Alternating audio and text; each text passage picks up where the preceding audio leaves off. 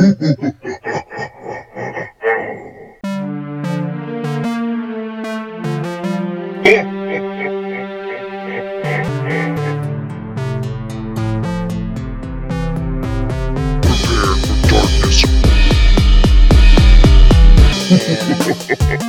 evening, everyone.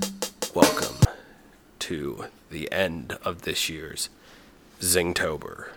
I am your haunted host, Justin Zinger. And today, I have a new victim for our What Do You Fear? Hey, it's Halloween, everyone. How's everyone doing? I couldn't keep the creepy thing up for too long, but it was just fun to start off with. So as always, with the new format we do for Zingtober, we ended on Halloween with a special podcast guest, and I just have one side of the portal this time. Yes, I have a member of Into the Portal, host Andrew McKay. How are you doing, sir? Buddy, I am fantastic. It feels really, really good to be back on your show. I feel like it's been a really long time. It probably has been. I was looking this up, and if I am correct, I think the last time you were on was for The Thing. Yeah, man. And we just covered that on our show, which was so serendipitous that you have me back on. So it's perfect. Yes.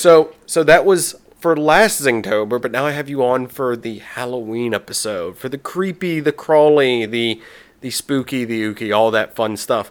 But for our listeners who might not be familiar with you, what do you cover on your show so that we can set the mood? Yeah, definitely. I mean, we're dedicated to history, myths, legends, and cryptozoology. We're definitely diving into a little bit more of the paranormal and hauntings and things like that for October. But that's essentially our jam. We like to bounce around, so we'll give you something different every episode, whether it's historical mystery or definitely some freakier stuff for October. So that's Into the Portal. So you keep saying we. Indeed. Who are you referring? We're missing one. We're missing one tonight. She got stuck at work, but I'm one half of Into the Portal. So Amber Ray, my fiance, wife to be, is my co-host, and yeah. So, if I may ask to start this off, what got you guys started on this path of the ooky and the spooky? To do the podcast, but I guess you had an interest beforehand in. Yeah, man. The spooky? Yeah, like, I guess my interest beforehand was more so in, maybe not necessarily like the spooky in terms of like hauntings or maybe some of the cryptids that fall more in line with like spooky rather than looking for Sasquatch and things like that. But like we were both like anthropology majors. It kind of morphed into a international relations blend. But we were always looking into like transoceanic. So it started with history, but then within history, there's just so much absolutely bizarre, macabre, like dark, awesome, weird, paranormal stuff. And we were super inspired by other podcasters. Shout out to the Podfathers with Scott and Forrest at the Astonishing Legends podcast, because I feel like they're responsible for getting a lot of people going in this podcast game. Yes. But they were definitely the guys that got us started. And a perfect example of like a crossover historical creepy weird is one we just covered, which was the missing head of Oliver Cromwell, which is this bizarre case of literally a head going through the underground world of trading of those types of antiquities and things, and it's just super dark, and we love that kind of thing. Awesome. Well, I was trying to remember if I'm like, I don't think you guys have ever told the real true backstory on what got you guys down this path. So that's an interesting thing to hear as of course a listener of your show, and of course as the person grilling you with, indeed, with the Halloween spookiness. Love it. So I guess I want to save the big one for what creeps you out in paranormal until the end, unless sure. this question will answer it. In your research, you guys have done over 100 episodes of varying topics of the paranormal and the strange. Mm-hmm. But in your research, what is something that has creeped you or Amber out the most? Like what is something that you felt weird after you were done with the computer and you're like, oh man, it's dark in this room. I don't feel comfortable anymore. Or has that happened yet? Have you gotten? I mean, it's funny, like you say, like, yeah, like turn the lights off, left in a dark room after we're done. And that for some reason, the first thing that pops into my mind is like shadow people and like that type of a topic, which we haven't covered yet, which we definitely want to get into, which I am absolutely mortified by. So, I mean, it's not maybe my top one, so I'll give you a different one for that question. But I don't think that's really happened yet for us. I feel like maybe more so with some of the films we've covered. So we also do film, not necessarily reviews, but we just kind of cover them and talk about some of the connections with the paranormal world. Discussion. Film discussions, like how I cheat reviews in on Zingness. Yeah, exactly. So, I mean, those types of things freak me out. Like, when it comes to demonic possession and films like Hereditary and things like that, I feel like for our research so far, there's been a few that have definitely weirded me out. The Depths of Baikal, that was definitely one that weirded me out. The idea of there being 9-foot tall humanoid swimmers being able to shoot Russian divers out of the water and things like that. And like, what exactly is lurking in the world's deepest freshwater lake with all these UFO sightings and paranormal activity and all this crazy stuff. But then at the same time, it's like, we're so far away. We're so far removed. I feel like if I'm in the southern tip of Lake Baikal, I might be tripping out a little bit more. You know what I'm saying? I don't think it's happened yet. I need it to happen. Okay. I was just wondering, because I know talking to some other people who've done, they have said that there's certain ones that they like feel a little creeped out after, doing the research or watching certain things. One of the films that you guys did, and I'm probably gonna get the name wrong on it, because the ritual, the relic, the ritual, indeed. Yeah. I was like, sorry, I was playing D&D last night, and I'm like, we were doing a search for something, so I was like, I'm gonna get it wrong because we kept talking about a relic during that, so I'm like, too many R words. But so that one got me interested. Was that one that hit you? That was definitely one. Chord with you? Absolutely, man. Because I mean, for multiple reasons. Obviously, it hits the dark section of the heartstrings, if you will, with like the very early like reason for the trip in that film. But then anything having to do with Nordic, like Scandinavian lore, like folklore and mythology, if you really dig deep, it is extremely dark.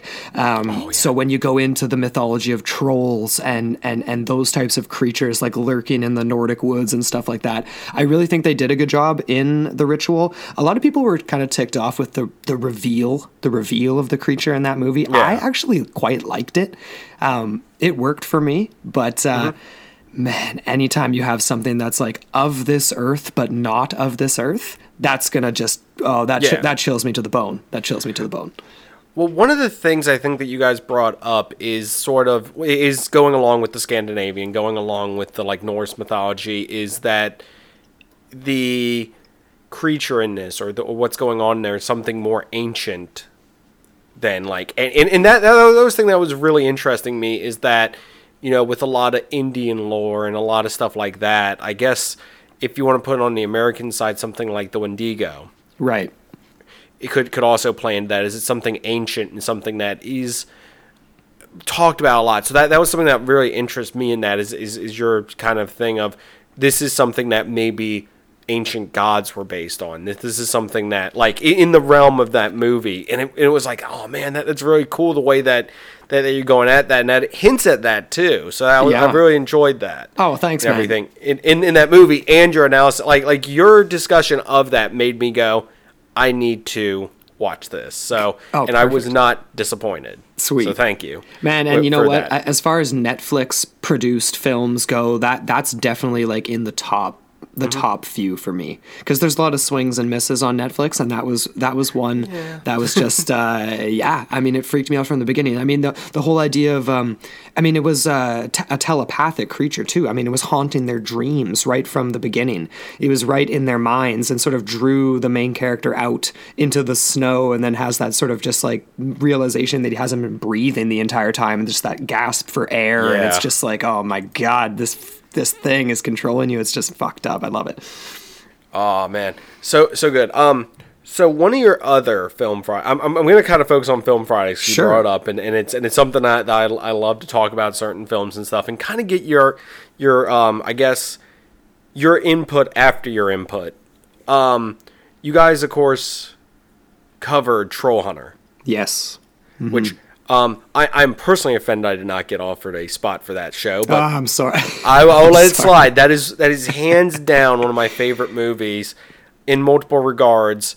But what were your thoughts on that? To just I guess if someone hasn't listened yet, just give them like the cliff notes of your thoughts. Okay, I'm going to be a little dramatic with my cliff notes, and I'm just going to say, like, not go watch, it's not in theaters. Like, just rent, download, watch this movie. Just it was the best. It was the best. I mean, what's the word? Not mockumentary, because it's not funny, like, per se. Although there was moments where they inserted some humor in that movie, which I actually quite liked. Yeah. But what's the word? Where it's like a docudrama Found footage docudrama. Yeah, found footage. I say it's kind of a mockumentary, but it's something to where it's. I can continue. I'll let you go first. And then put my sure. input in But on I the mean, end. like, that's just what I loved about it, because it's like it's not risky in terms of you're spending a lot of money to put together a movie like that, even though they actually did spend quite a bit, like, on all the animation and all that. But you're treading a fine line with it being like absolute garbage or being really awesome when you do that type of footage, like with like the oh man, what were all like the Cloverfield series and all that kind of stuff, where it just make Blair Witch. Exactly, right. And the Blair Witch killed it, and they became this iconic film because of that, right? I love that. They just did a really good job of that. The characters were believable, like the kids following this this old man who was just ride or die troll hunter. Was believable. Like, you felt like it was real. And that was exactly what I was going to say. So I'm glad I put my foot in my mouth, because I was like, the thing that got me about it is it's one of those things to where I felt like if you showed this to somebody, I mean, of course they're going to be like, it's a movie, but it's like, could this be believable? In the sense of how it's shot, how it's set up, how everything's done. It's like, it makes it seem like it was legitimately, could be for real. And that's what I loved about it. So on that note, on the believability scale, where do you throw Trolls in your opinion? Excluding the movie first. Mm-hmm.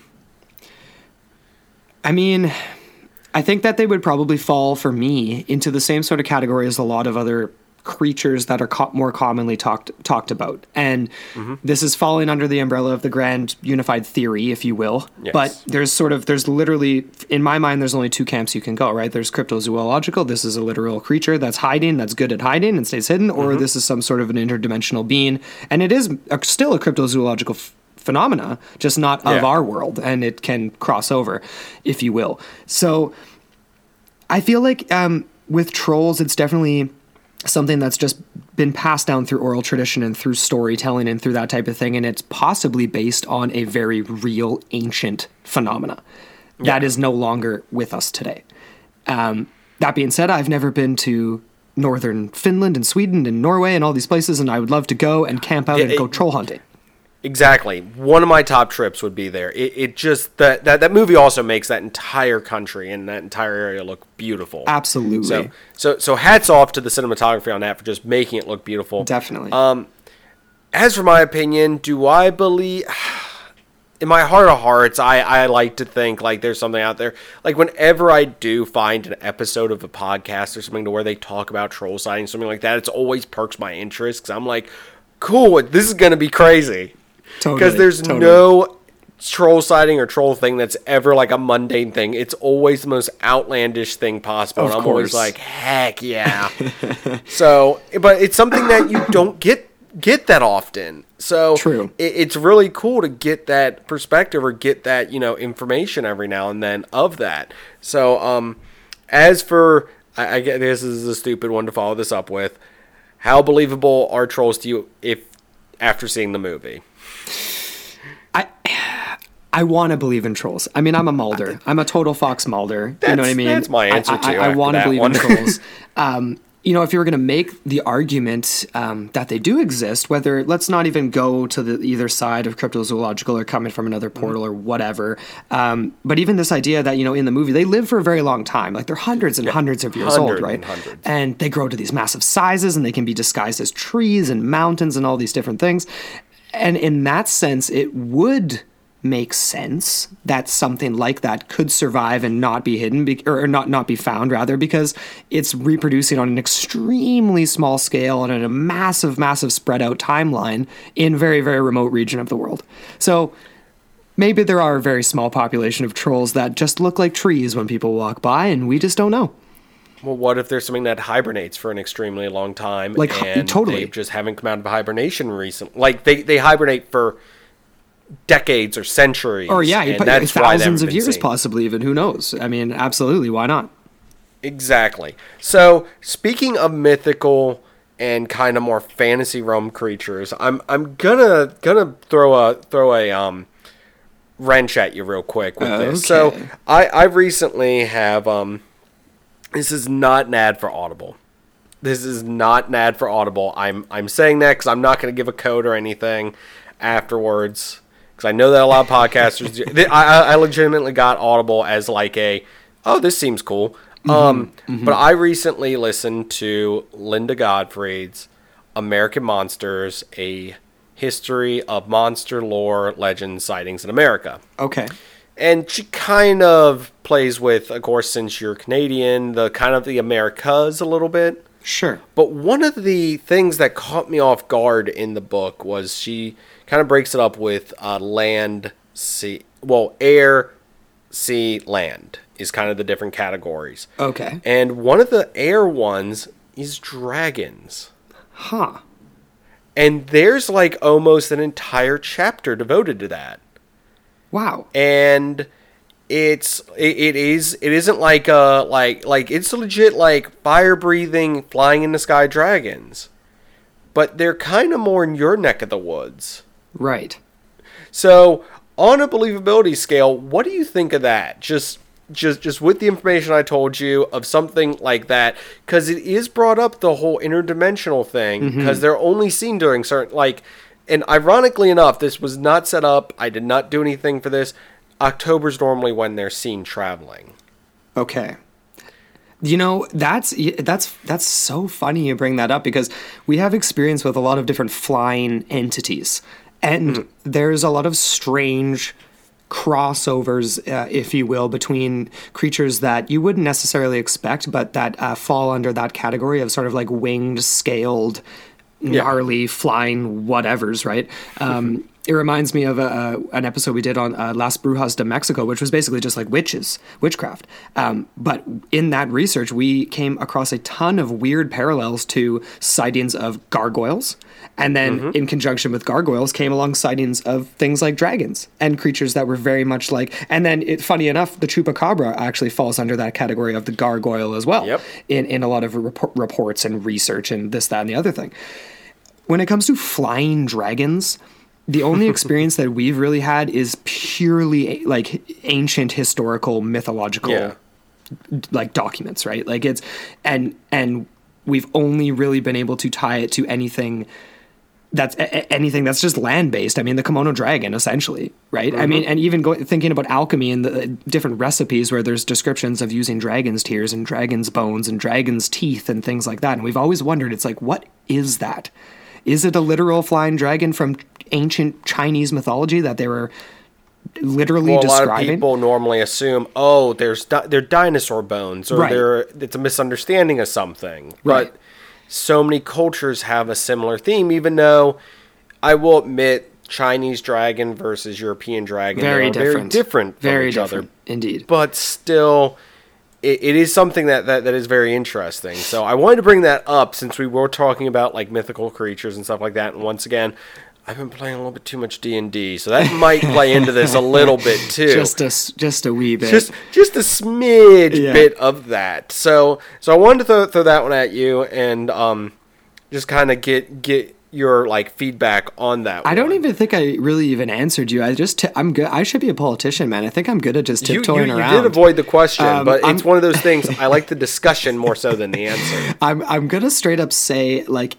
It's such an irony though, right? Because like I'm such an interdimensional enthusiast. Like I'm all about that for various different creatures and things like that. But then it's like I'll nitpick. And when it comes to literal flying, fire-breathing dragons, that one's kind of getting scratched off my list. All right. Fair enough. All right. So I'm gonna hit you with a few others then in the believable, like yay or nay. Sasquatch, Bigfoot, that whole the North American great ape. 100% a real, ongoing, like definitively real, true phenomena. And that's been corroborated by just so much. And I mean, I'm not even talking about the Paddy and Patterson Gimlin, but literal peoples on the west coast of BC that live amongst these things. And we've have excerpts from, you know, fishermen and hunters and people living in coastal villages and stuff. And it's literally just an everyday thing. And that's been such a common argument. But no, 100% definitively Sasquatch, Bigfoot, they're related. They're not exactly the same. I feel like there's subtle variations from south to north, from skunk apes and southern United States sightings of similar creatures. Whether or not they are a 100% cryptozoological phenomenon, it makes a lot more sense in northern British Columbia than it does necessarily in the swamps of Georgia or whatever. So I feel like there's definitely some... Not impossible. Not impossible. There, just indeed kind of unlikely. Maybe. True. I don't know. Continue. I mean, I feel like there's definitely paranormal at play when it comes to this creature, and that's why it has remained so elusive. But there's a lot of cryptozoological arguments that you can make too. Like, they're very intelligent, they bury their dead, they try very hard to stay hidden, and humans are good at staying hidden, so who's to say? I mean, we're on our high horse, right? Nothing's smarter than us, even though everything is smarter than us. Nothing's smarter than a human. So, yeah, man, that's an open and shut case for me. I haven't seen one myself, but we're living right in the territory, and I need to get to Harrison and go squatching. See, you just ruined my follow-up question, too, that is... I was going to say, I don't know if you want me to reveal, but you guys are in British Columbia. There's another question that will come up to kind of more where exactly you're located up there in a minute. But I was going to say, have you ever had a personal, or no, actually better, do you know anyone who's had a sighting? You know what? I actually do not. That you would believe. I straight up do not, which is surprising because I have a lot of family members that are like avid, like, you know, hunters and trackers and outdoors type people that are right in the right areas.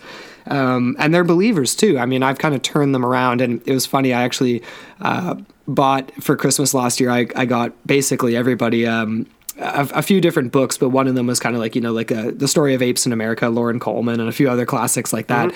Yeah. And you know, it kind of turned people around a little bit. So now here's another thing I wonder, and this does get brought up in the whole cryptozoology with the sightings and everything. There's a lot of sightings and stuff, but a lot of sightings go unreported. Mm-hmm. Do you think just some people are like in the camp of, I know they exist, why do I need to go report it? I've seen it. It's something that I know. I grew up knowing it exists. Like, maybe in like more so your area than mine. I mean, Virginia, yes, we do have stuff around here. Like, actually, here's a great example. And sorry to retell this story, but it's to prove a point here. I grew up basically being told, hey, there's mountain lions in this area. Here's what you do if you come across one. You know, this, that, and the other. And I was old enough that, like, I was recording the podcast at the time when I found out from somebody, like, from a park ranger, straight up said, no, there's none around here. And I'm like, bull crap. I'm like, yes, there is. And he's like, according to the state, there is not. And I'm like, no, then why would I be growing up knowing people who've seen them, right, being told what to do if I run into them? And, like, why would that be? But it's like everyone says they don't exist here. So it's one of those things. I just wonder if, like, in local areas or in certain areas, it's just, we know they're there. It's just kind of just, it's an animal in the woods, whatever. Yep. Don't anger them. Totally. Or don't bother them. So I'm wondering, what are your thoughts on that in that area? Do you think that's something that might be, like, sort of going on up there? No, it definitely. Definitely it is, and especially in like the community of Harrison, which is just about an hour and a half west of us here. We live in Kelowna, British Columbia, but you know, they have it right on like on their main city website, and I believe it's taught in classrooms in the schools there as well, where it's kind of like same as like situation if you run into a bear, like what to do if you run into a Sasquatch. And it's used as sort of like this playful way of teaching kids and community and visitors and tourists coming to the town how to be safe in the woods. So it's sort of cheeky. Like a lot of people will read it and it's just sort of like, oh, this is just like a playful whatever. But there's but when you really read it, like, and you should definitely check out the website, like I'll send you the link. It's very serious though. Like it's layered with a lot of like very serious like tone, and it's just like there's some very famous the names are escaping me right now, but I mean John Green is a Sasquatch researcher. He lived in the area of Harrison and was in there a lot doing research, but there's a couple that are still alive that live there and they do tours exclusively for finding Sasquatch, and allegedly people have had success with some sightings and no photographic evidence. But to your point earlier though about people reporting stuff, I think that honestly, people don't even know what the hell to do. And I feel like I fall even into that category. And it's like you and I are in a different sort of situation than most. We're in this paranormal, cryptozoological community. We're in this community. We can reach out to people and send pictures and videos and ask questions and get to the right report people. To Derek. Yeah, exactly, right? He'll play it on the show and tell you didn't see anything. Yeah, totally. Whereas most people, it's just like all of a sudden, you might have a picture or an audio clip or something. It ends up in the Facebook feed, and we just live in an era of over-information. You can't you can't pick out what's what these days. Basically, I do agree with that, and also as a side note, real quick, not to get too far into this discussion, because it's happening as we're speaking. Disclosure has kind of happened, and I don't know about you, it just doesn't seem like it's a big deal. No, I mean the U.S. government, military side of it, in certain regards, has been like, yeah, we don't know what these things are either, and it's like nobody seems to be. It's like everyone's like, oh, disclosure, it's going to be this, and it's like. It's like just another day. It's like, cool. They don't know what it is either. What do we do now? Yep. I'd like for them to start revealing like the old cases and stuff. Like, here's what we found. But it's one of those things, I'm sure it's some national security thing or something like that. As a quick segue, and I'll get back to some cryptids in a little bit, you guys also cover the paranormal in the sense of UFOs and aliens and stuff. You recently did Charlie Red Star. What are your thoughts on UFOs, alien visitors, all that fun stuff? There's definitely a lot of different things going on when it comes to that, and it's a whole can of worms. You just, I mean, that's a barrel of worms, man. I mean, God, I mean, we could get into breaking down the whole different kinds and stuff like that. And you know what? I need to get back in and brush up with my Our Strange Skies and some stuff like that. We're firm believers in obviously life not of this earth, not on, and whether it's nuts and bolts craft coming from extreme distances and using the the Bob Lazar classic anti-gravity type of propulsion and actually getting here from a long way away, or whether it's literally like the bubbles, the bubbles touching each other, or the layers in space, or the Albert Einstein sort of hypothesis, and it's more interdimensional. It's happening. It's definitely happening, and I feel like the construction of like reptilians, greys, different versions, and what we see is purely 100% just human construction. I don't think we actually know anything about what really anything looks like other than maybe craft, I guess. But even in that sense, we don't really know what we're dealing with if it's nuts and bolts coming from a hell of a long way away. Or not. So I feel like it's such a battle between us, our imagination, you and I living today in 2019, and all the just absolute, just overwhelming media influence that we have. And I think like you and I and people in our community are good at sifting through that. Yeah, how to get in a sifter, finding that piece of gold right in there. But like most people aren't, right? And like that's why it gets glossed over. Like even if you believe, like say Bob Lazar, like I'm not going to make a comment one way or the other on that guy, but like if you believe him or not, he makes the comment about how like, it's the best kept secret because it's out wide open wide open, right? It's so easy because no one's going to believe this. Hollywood movies and frickin' Spielberg and Close Encounters and everything else under the sun. And he's right. Whether you believe his story or not, it's totally true. I mean, it's harder to find the truth today than it was in the 1960s. I mean, I've said this before about the Bob Lazar thing and just different stuff. And like I said, I'm not saying that I believe him or stuff like that. I'm just pointing out this thing. What would be the greatest way for like a government to hide something in plain sight? Or if, let's say they need you to work on some technology that is Earth-based. But they don't want you to be going to people and telling them, oh, I was working on this Russian fighter that was just beyond, comprehension, like a Russian-style fighter. Right. You tell them they're working on something alien. You tell them that because how believable does that person become then? Exactly. They sound like they are crazy beyond reason. Because they believe that that's what they're working on. It's the perfect disinformation campaign because you have a built-in sort of, no one's going to believe this person. Right. So it's one of those things. That's, I think, kind of what happened to Bob. But at the same time, maybe he really did have something. Like I said, I would love with this disclosure for them to go back and start telling us, hey, this is that, information about, past events. So it can be like, well, what was going on then or what could we know now that can maybe further, help us understand these creatures and these, or these, whatever this stuff is. Right. And I feel like I'm glad you brought up the term nuts and bolts versus something from another dimension, which is a very interesting thing because I'm in the camp of the other dimensional stuff. Maybe I'm kind of more in science stuff like that. Like, could they travel here? Technically, yes, but interdimensional is a little bit easier to kind of chew on, to be honest. Yeah. If I want something to believe in a little bit more, it's kind of like that's technically easier for science that we understand. So something interesting with the whole like how we perceive stuff too, like nuts and bolts, and is this thing from another dimension or something like that. An interesting thing I actually was reading was it was a description of like Native Americans the first time they saw like a European boat, and they said that they described it as like it was a big canoe with spruce trees growing out of it with a bear on it. And the bear was, of course, some Englishman with a beard and probably some cloaks or something on him. Yeah. And that's the thing. It's they described it in the sense of what they knew. Right.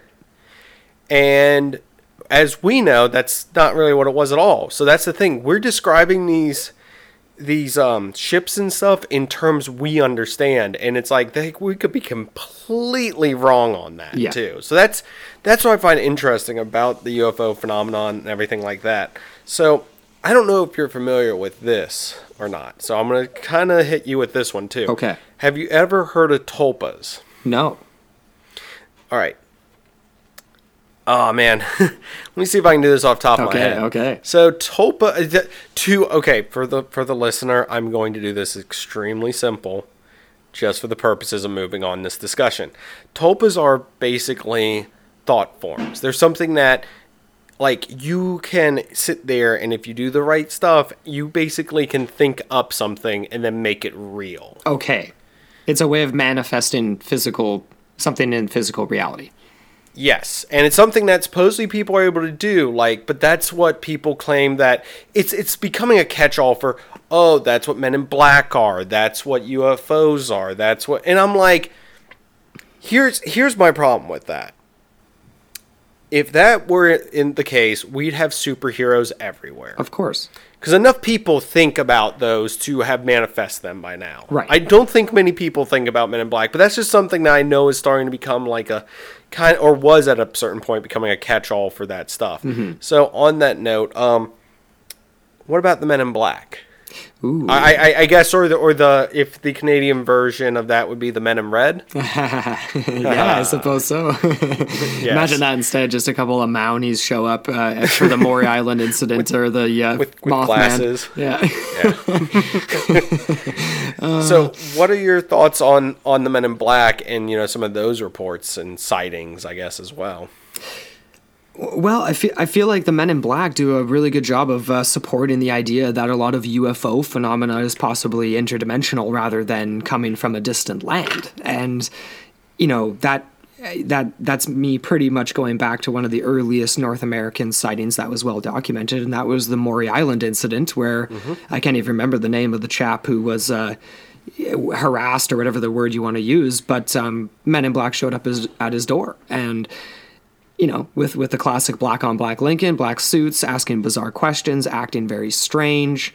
When there was another associated paranormal phenomena in the area, and the same goes for Mothman and all these other types of things.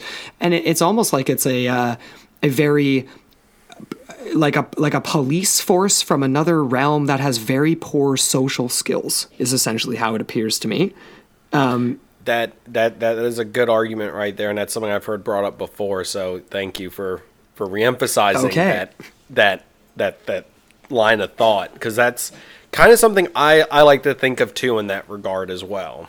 Is it makes the most sense for a lot of the stuff. It's kind of like the one thing to where it's like it fits the most profiles if you go down through all the sightings. Mm-hmm. So yeah. I mean, are they interdimensional terrible cops? Possibly. It's fun to think about. That is a great name for a movie. I could just see that with like Channing Tatum and Jonah Hill, like kind of like 21 Jump Street style. Interdimensional terrible cops. We should make it happen. So on that note, there was originally supposed to be a crossover at some point between 21 Jump Street and Men in Black. But I don't think it's happening anymore. I think it was supposed to happen, but I think that turned into the MIB International movie, which I still haven't seen. So I haven't seen it either, actually. I mean, I want to do the Men in Black on here at some point, so there's a hint, hint, nudge, nudge for a future possible Zingness episode. Mm-hmm. But jumping back to cryptids now. Yeah. So you live in British Columbia, Bigfoot country, Sasquatch country. Mm-hmm. But you also live in a very particular part of British Columbia, near a certain lake. Indeed. So, you want to tell us a little bit about that particular body of water? Definitely. It's extremely unique. So we actually have a view of it off of our deck here of Okanagan Lake, and basically showing off. Yeah, showing off. It's a tiny apartment, not really showing off too much, but we squeezed out a lake view. But basically, it's a miniature version of Lake Baikal. For those of you who are familiar with Lake Baikal, essentially Okanagan Lake is a rift lake, also massively carved out by glaciation, and it's essentially this super deep, crazy deep. Not only is it extremely deep, I don't even have the numbers off the top of my head, but there's a ton of loose sediment at the bottom, very much like Lake Baikal. And there's of course, the famous Ogopogo that allegedly dwells in the waters here. We've covered it on our show. And, you talk to people around town, and I'm not gonna lie, most people around town are dumb. They're dumb. They're ignorant to any actual theories or ideas on the Ogopogo. It's pure novelty. It's just massive tourist. I mean, there's just pillows and stuffed animals, and there's an Ogopogo that's all like a cartoon version statue in the park for kids to climb on. There's a water park that we have here with a giant Ogopogo that has water that comes out of its nose that's been around forever. Like Amber and I played on it when we were kids. That's actually kind of cool. It's really cool. It is really cool, and it's great for kids, but it's definitely like, as far as people truly believing, it's much more of a myth. As far as the Silks people, which are the indigenous peoples of the Okanagan Valley, they are firm believers that this is a physical creature. It does have potentially metaphysical capabilities, if you will, but it was a creature to be revered and respected and lived definitively in the lake. We sort of came to the conclusion that this thing, which it's been described in all kinds of different ways. There's this very famous footage called the Folden Film, which was 1969, I believe, might have been 68. It's essentially showing a 60-foot long creature surfacing and submerging and traveling throughout the water. It looks very much like a massive snake. Not faked. The footage has been analyzed over and over and over again. It's inconclusive what it is, but it's definitely something very strange. Clearly nothing robotic back in the 1960s traveling in the lake or anything like that. And I'm of the mind that there's perhaps a ancient species of prehistoric eel still remaining in Okanagan Lake. Yeah, that's where I'm rolling. That's actually a really interesting conclusion, because wasn't that something that was brought up recently as the possibility for what Loch Ness was? Yeah. And there's a very, very, very strange photograph circulating. Did you see that one? It's a recent one from Loch Ness. And it shows basically like, yeah, it looks like a massive eel.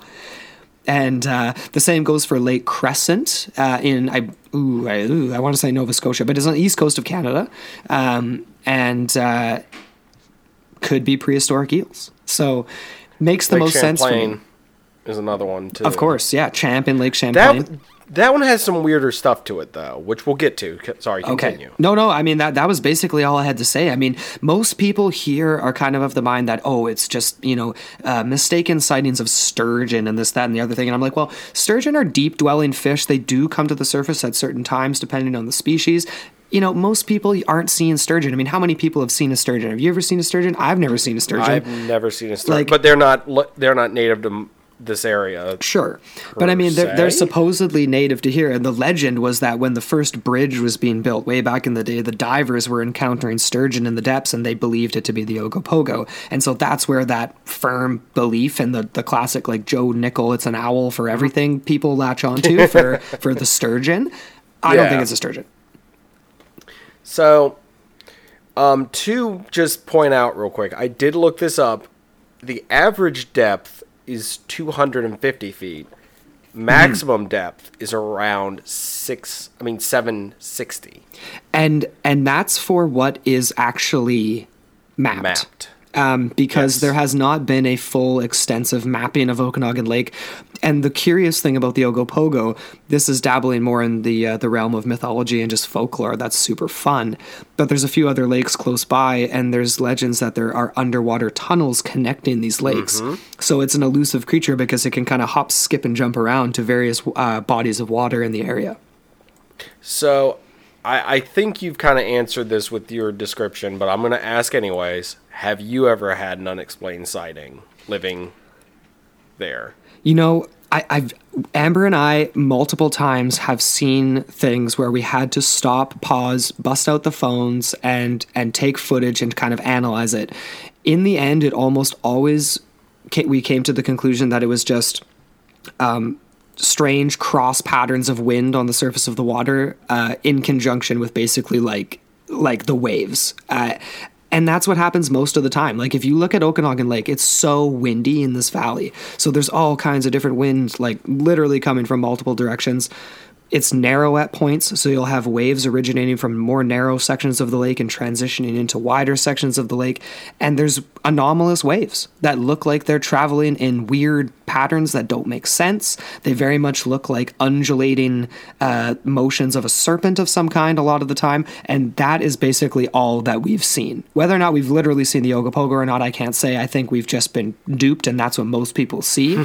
But that's why Okanagan Lake is such an enigma, and why spotting the Ogopogo is really, really, really tough. So, I mean, I'm looking at a satellite view of the lake right now, and it does have, and I know this has been pointed out before, it does have almost a serpentine shape to it, too. Mm-hmm.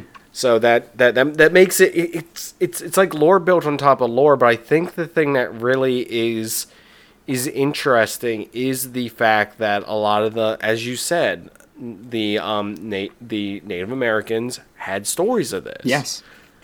Before anyone came by. So that's what I find most interesting about this.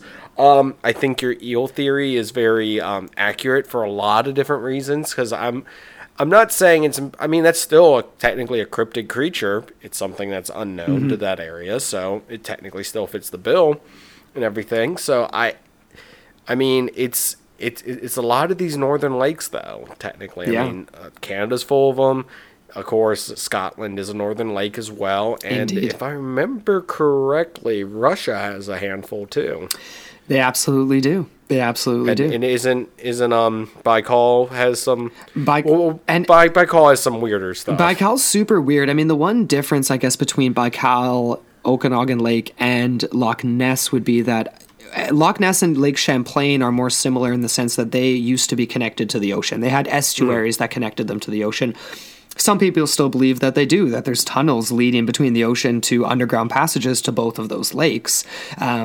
Where, I mean, by all intents and purposes, they're closed off now. But Okanagan Lake was never connected to the ocean. There was definitely like Pleistocene era, like massive reptiles and different things in the area, and as far as I know, eels in the lake. So Yeah. it would make sense that that's what it would be, rather than a plesiosaur that would be coming from the ocean, right? Like, you know, Much as the 5-year-old me once believed a dinosaur is still around, which I have something on that for you too. I can't I know, get into that. I know. I'm right there with you, man. I mean, we covered McKelly. I want to believe in other stuff.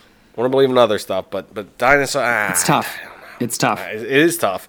Speaking of tough and dinosaurs, so you guys did a deep dive on something I had heard about before. And as somebody who loves dinosaurs still and grew up loving dinosaurs, and that's actually what got me into cryptozoology and stuff like that, was, oh, there's a living dinosaur in Loch Ness? That's cool. So that's kind of the thought process there with at least that. The Ceratosaurus of the Arctic Circle. Ah, yes. You guys did that, and you did a very deep dive. Like, I had always heard that story as basically they saw this. Right. There's this.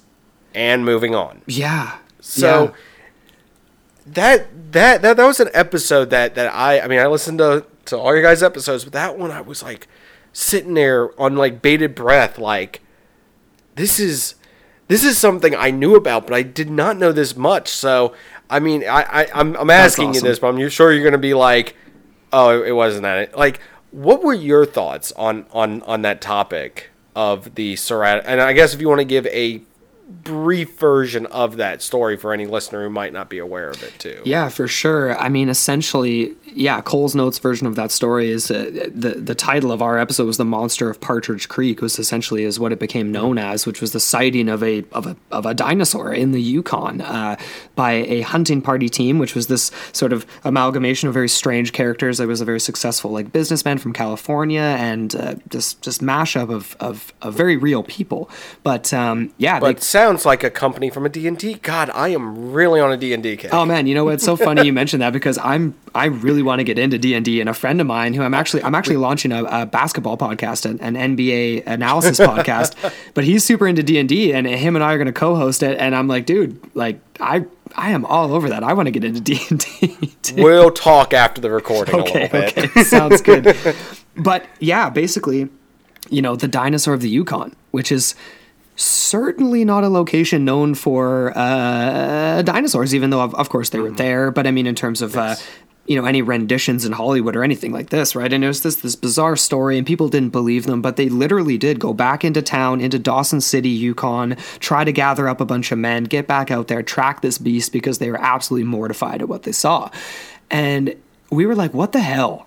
Like, what the hell? Like, this is either one of two things. They literally saw something and they all dropped acid. They're making it up, 100% hoax, or they literally did see a dinosaur. And whether or not it was physically there or a possible echo from the past, that was the weird thing about this case, is that it kind of dabbled in almost the realm of like hauntings, poltergeists, and apparitions, if you will, because we were trying to rationalize how could such a creature manifest itself, or for that matter, still be surviving in the frozen Yukon, right?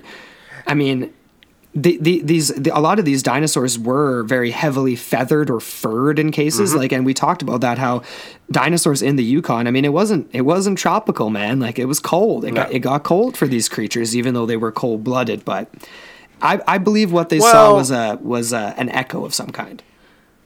Well, I'm not, once again, not a dinosaur expert, but a lot of the consensus now is that they were warm-blooded. Some of them were. So indeed. So yeah. I don't know. It's just one of those things that it's very weird with looking at the knowledge we have now about dinosaurs versus that story coming out then. It's that they said that it looked like it was covered with like fur or something.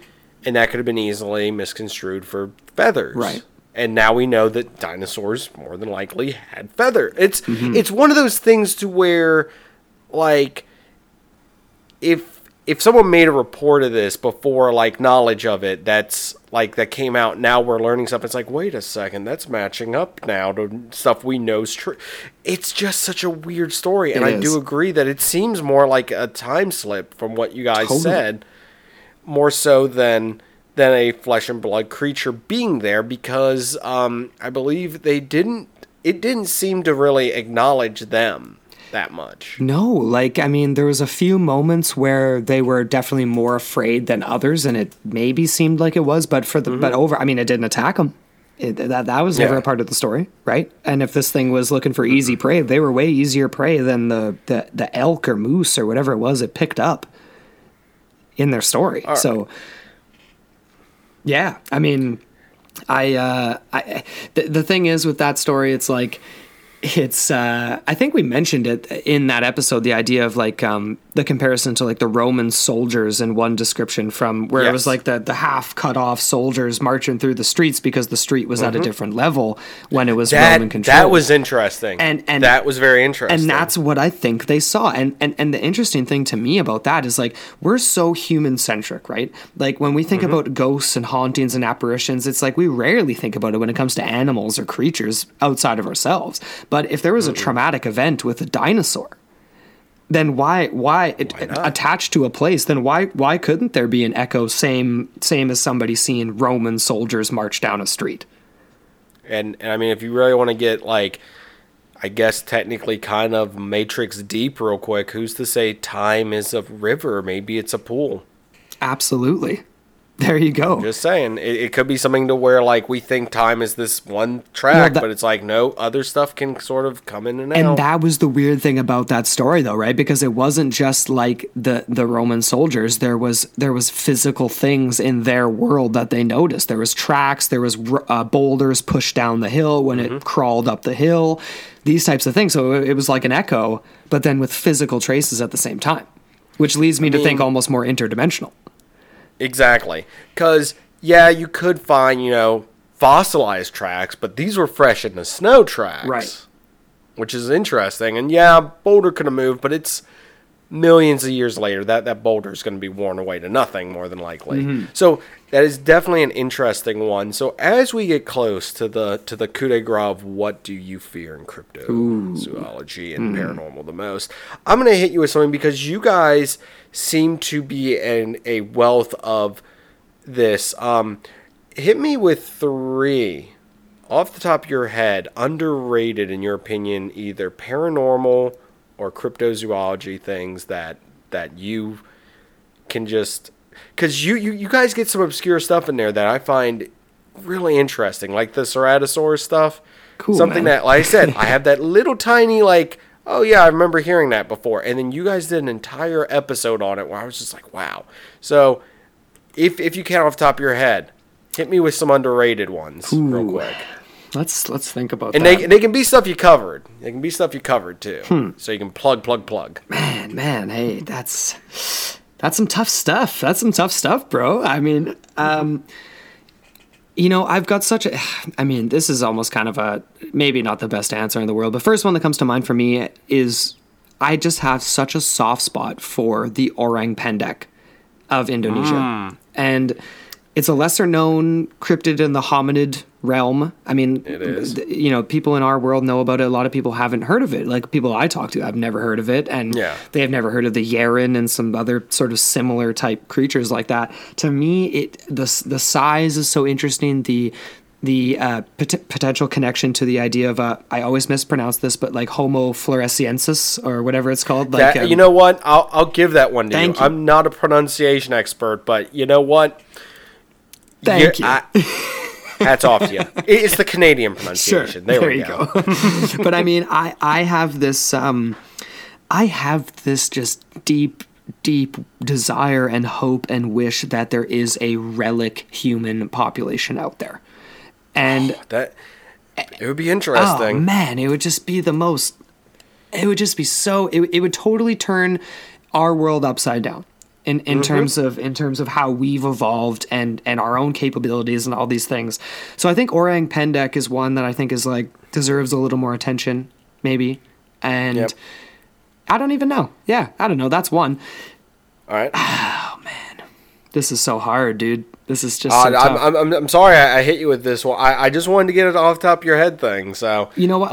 On that note, speaking of relic populations sure. and to plug, the people without fire. Yeah. That's kind of, I guess, the closest thing we have discovered at this point Very to true. sort of a relic population, and that is why am I not remembering the island? Oh my god. Oh my god.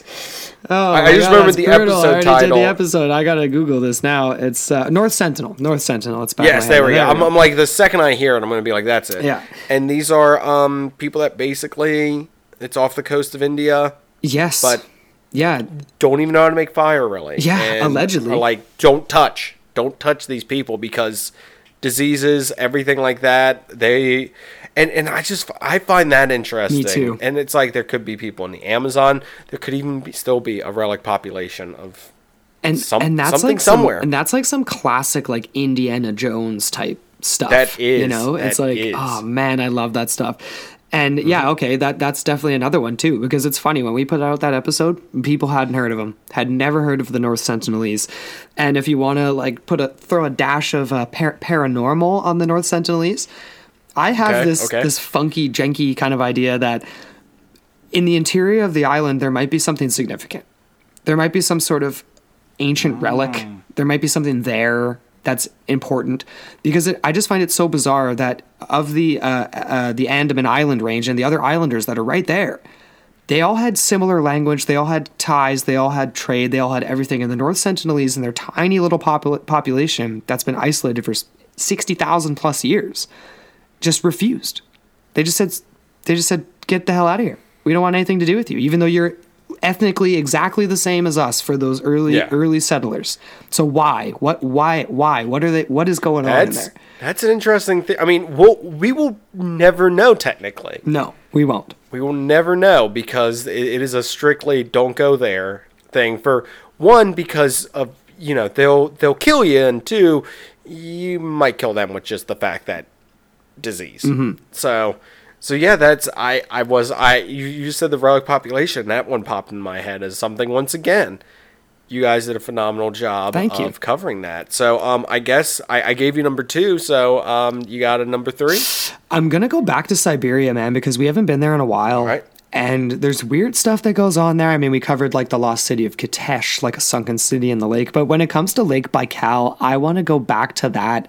I feel like we only really just skimmed the surface with the idea of like humanoid swimmers and the possibility of there either being like a very, very real portal inside that lake, and or there being a very, very real hollow earth like evidence, basically like subterranean population type stuff, because that lake has not been searched, explored. Yeah. Well, that we know, to the best of our knowledge. The Russians might Russia, know some Russia might have done something. Things.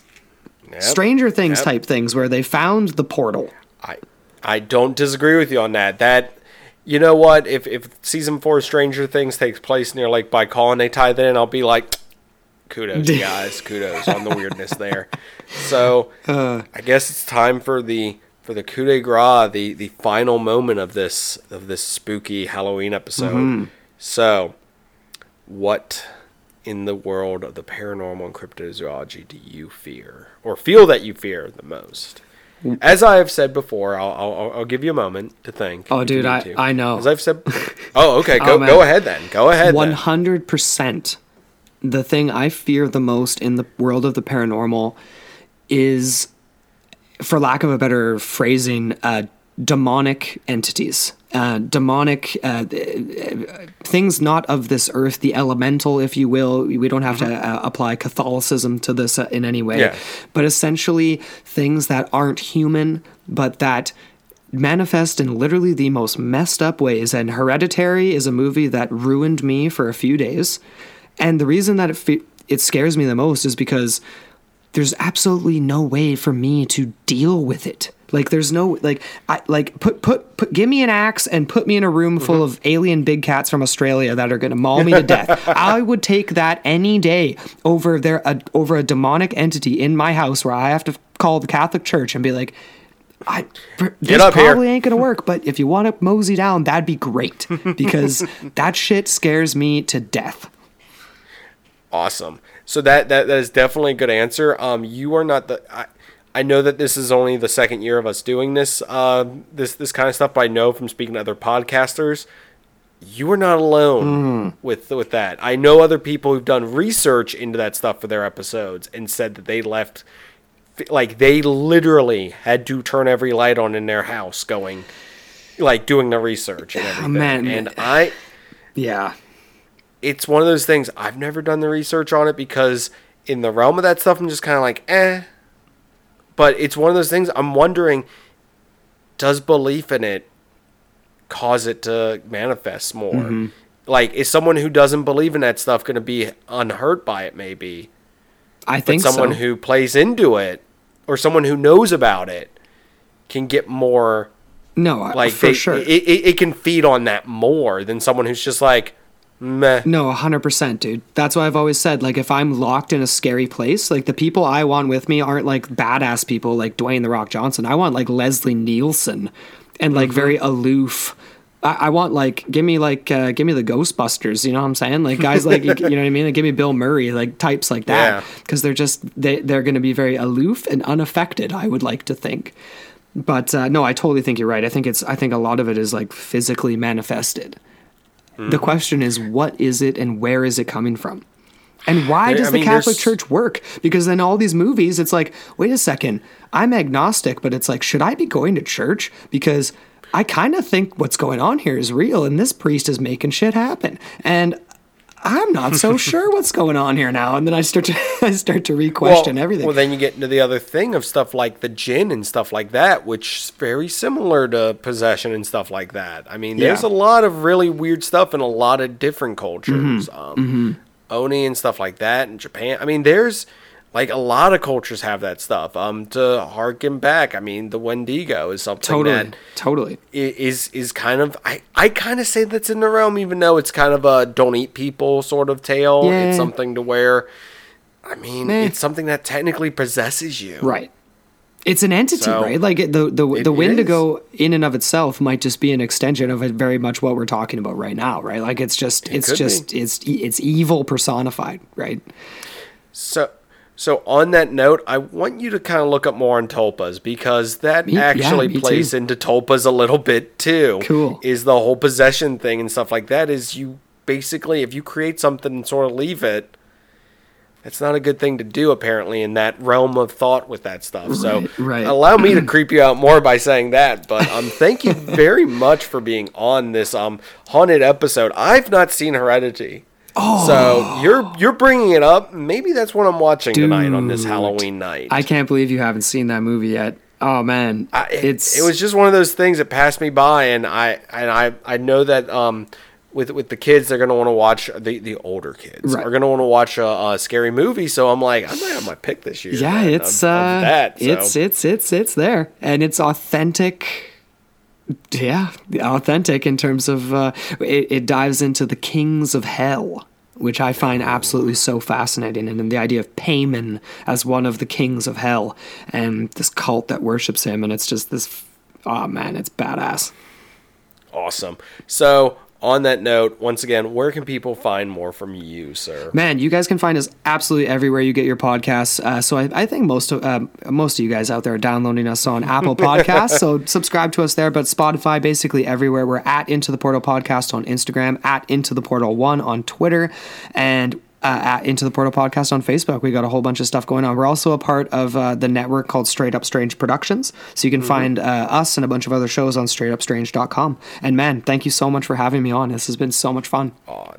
No, thank you, sir, for being a part of a Zingtober tradition. Love it. So yes, we will, of course, Zingtober will return next October. For me and everyone at Zingness, have a happy Halloween.